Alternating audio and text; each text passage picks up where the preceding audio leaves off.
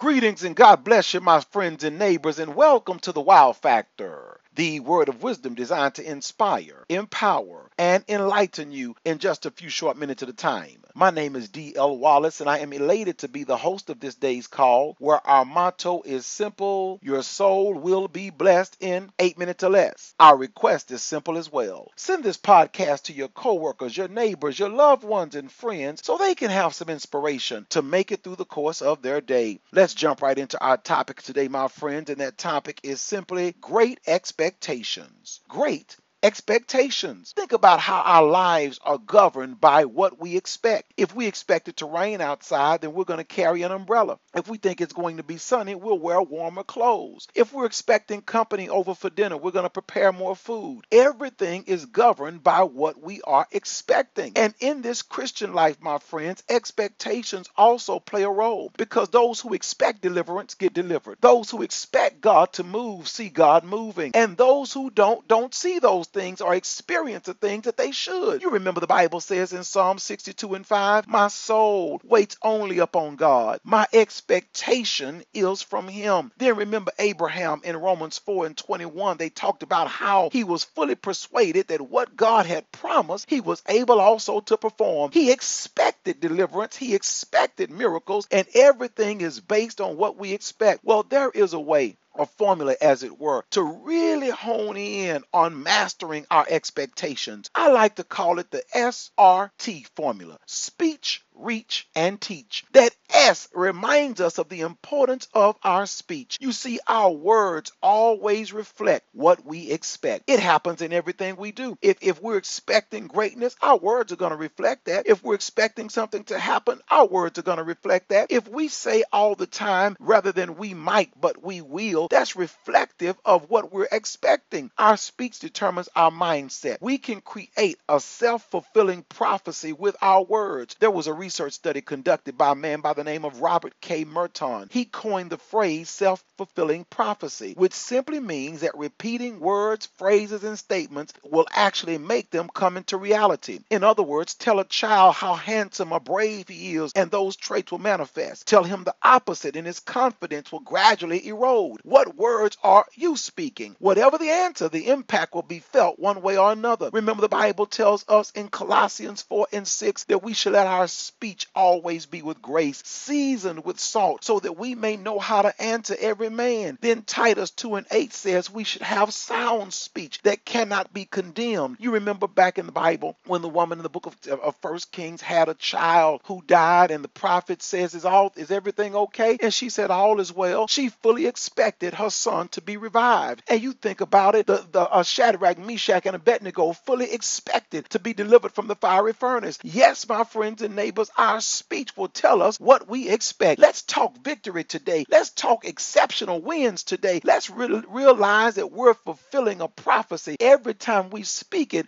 we make it come to pass. Our daily declarations make a difference. Looking up the healing scriptures and confessing that healing, confessing that deliverance, confessing that financial breakthrough. Yes, my friends, our speech is important. Also, our reach. That's the R. You see, what we thrive to achieve is based on our expectations. The student who has a shot at becoming valedictorian is going to study just a bit harder than the one who's only interested in maintaining a C average. Our reach is determined by what we expect. The athlete that expects to make the Olympics trains harder than the one who does not. How do we impact our reach? First of all, we've got to recognize our potential. Did you know that the human brain can store more than 1 million gigabytes of memory? That's more than any supercomputer on the planet. Every one of us has unique talents and abilities that are unlike any person that God ever created. So first, we've got to recognize our potential. Then we've got to realize we're essential. You see, someone needs us. Our role is important. Even in the animal kingdom, every single animal has a role. There's a role for the mosquito. There's a role for the buzzard. There's a role for the lion. There's a role for the bear. And we've got a role as well. Imagine if the cook at your favorite restaurant also had to be the host, the waiter, the cashier, the busboy, and the valet. You probably wouldn't call it your favorite place to eat for very long because very little will get accomplished. That's the reason why it's important for us to reach. Remember, Paul reached in